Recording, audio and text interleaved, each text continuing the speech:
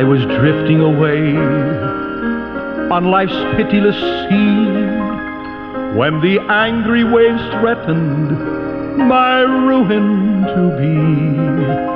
When away at my side there I dimly descried a stately old vessel, and loudly I cried,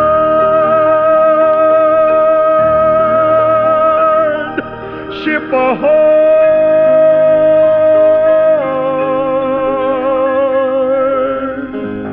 Ship ahoy!"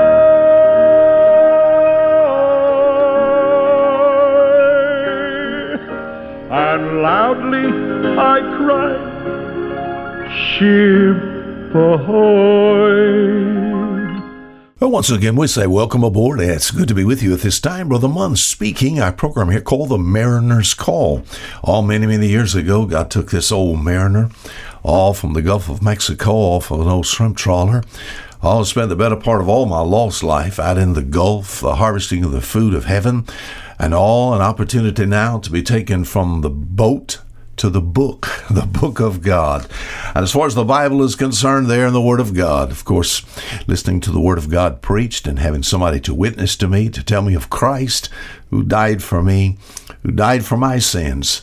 And all in the month of January and all the way back in 1966, I trusted Christ to be my Savior. What he did there on Calvary was sufficient enough to provide forgiveness for my sins. I'm glad to be saved at this time. I hope you're a believer. And if not, I hope you're seeking. You probably would not be listening to the station if you were not seeking truth. I pray that somehow all truth will find you, which is, of course, truth incarnate. We think about Jesus. He's the way, the truth, and the life. I trust that you might find him as your Savior, your heavenly captain also. I've been involved in the fishing industry, once again, all of my life. And to think about some of the boat captains that are friends of mine, some of them are small. They have little small trawlers. Some of them, I've talked to some captains that had a ship that was almost 1,000 foot long. Go up into the area there, the captain's quarters, and talk to them, and then to see this man and all the, just the ability that he had to be able to command such a big ship. But to know the heavenly captain. No, that's just wonderful. I'm glad to know Jesus Christ is my Savior. He is the captain of my salvation. The book of Psalm 106, I'm going to read verse 48. And talk about a little word we did on the Fisherman's 5-minute look at the book, which I really like. I like words in the Bible. Sometimes not even a lot of words, sometimes just one little single word. I heard many years ago, and an old man of God, his name was Lester Roloff. And I heard him one time preach a message on the word the, T-H-E. And it was so good. Just one word, just one little word. And here's what we find here in Psalm chapter 106 and verse 48. By the way, if you ever like to correspond with us, you can do so. We're as close as that computer keyboard that's in front of most everyone now. I've been in some remote areas of the world, and there in their hands was a little miniature keyboard, whether you want to call it an iPhone, an iPad, or whatever. We're just FOMM, part of the World Wide Web, FOMM.org.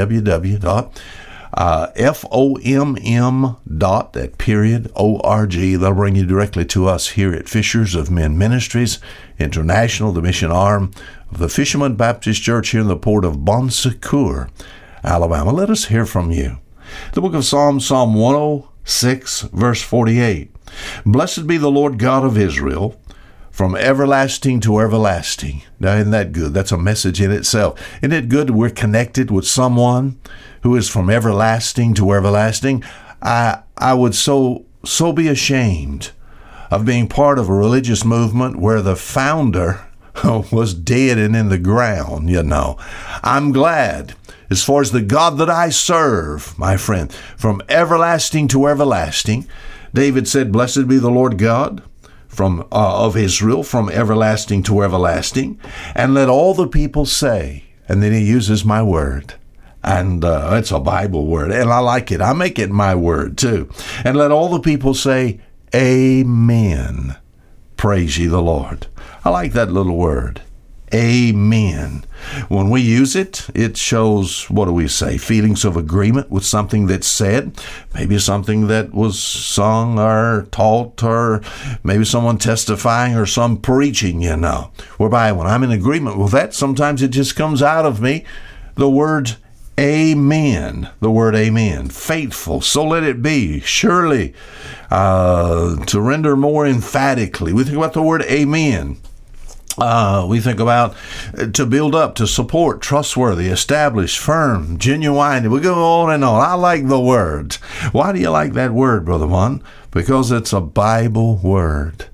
I find in 2 Timothy chapter 1 and verse 13, the writer there is writing young Timothy, and he says, listen, he said, I want you to hold fast the form of sound words which you've heard of me. What? Hold fast the form of sound words.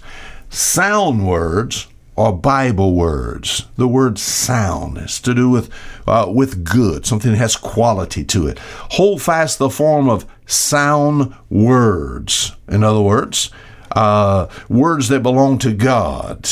Sound words. The writer there is the Apostle Paul, and we have what Simon Peter said in 2 Peter chapter 3. He said Paul's writings was Scripture. So we think about Bible words. I like Bible words. I want to stay away from the world's words. There's so many slang words today. There's so many words that just has almost little to no meaning to it. It's just, I like this word amen because it's a Bible word. A pastor here in the U.S., I was reading an article as I was checking some things out, and I will Google this or that and look at some feelings of people, and this pastor said something like this. He said, amen, the word amen in the Bible is an old and outdated word. Oh, is that right? It's an old and outdated word. We need a new word that can grab the attention of people in our congregation. And he recommended to them, instead of saying amen, would say words like just, oh yeah, God is good. Instead of saying amen, he said, oh yeah. But that somehow, what does that sound like to you? It's just not as good. It's just somehow, it does not have the quality to it. It does not have the depth to it. God is good. I like to say amen to that. I agree that God is good. Not an oh yeah. It's a Bible word. Some people even want a Bible. They said, I want a Bible that I can understand. I want a Bible that's kind of written in kind of street language. I want the opposite. I want a Bible that kind of sounds like God. I like the these and the thous, don't you? I remember as I was coming up, I used to mimic my earthly father's words from time to time. Especially we were out on the boat, we were out in the Gulf, we were harvesting once again what I always call the food of heaven, which is seafood. Now, I know it's bias, I understand that. And my father would use we call a two-way radio, and he would say certain things on this radio that I like to mimic. I'd go back in the bunk room or back on deck, and I would sort of mimic what he was saying. He was talking to another captain on another vessel, and they would use these words. And I like using those words. And when I got a little older, when I talked to others, when I was able to use that radio also, I kind of picked up his language. Why? Because that's my dad. Why? Because I wanted to be like my dad. Why? Because I love my dad. You understand what I'm talking about? Now, my Heavenly Father's the same. When I read this book, I read things that has to do with, we think about whether it's praise or adoration, to we think about God. I read about the things that God's response to different things. And as I go from Genesis 1 to Revelation 22, over and over and over this, I like talking like this. In fact, I like hearing people pray. They just sound like the Bible, I like Bible words. I like Bible word. Hold fast the form of sound words. 1 Thessalonians 5 talks about those are good words. Titus chapter 1 verse 9 talks about the faithful word. I like Bible words. And he said here, he said, let all the people say, amen. So what's wrong with that word? The word amen. Also, it's scriptural to use this word. On the book of Deuteronomy, I like Deuteronomy 27 because verse 15 through 26, every one of those verses ends with amen. Think about reading of the law in the Old Testament. We think about especially like in Nehemiah chapter 8. When they read the book of the law, people would agree to that, and all the people would say, amen. That is correct. I need to learn how to use this word and use this word often. I shouldn't have to be provoked to do so. I have evangelist friends that they'll say some things and they'll look at the audience, amen, come on, amen. I don't want to be provoked to do it. I want to say it as I am, provoked by the Holy Spirit. You understand what I'm talking about? Because I want it to be real. We think about amen as a Bible word. It's scriptural to use this word. It also gives identity to people. Psalm 107, which is the next chapter after Psalm 106, verse 48, where it says, let all the people say amen. All right. We have the writer say it in Psalm 107, verse 2, let the redeemed of the Lord say so, whom he hath redeemed from the hand of the enemy.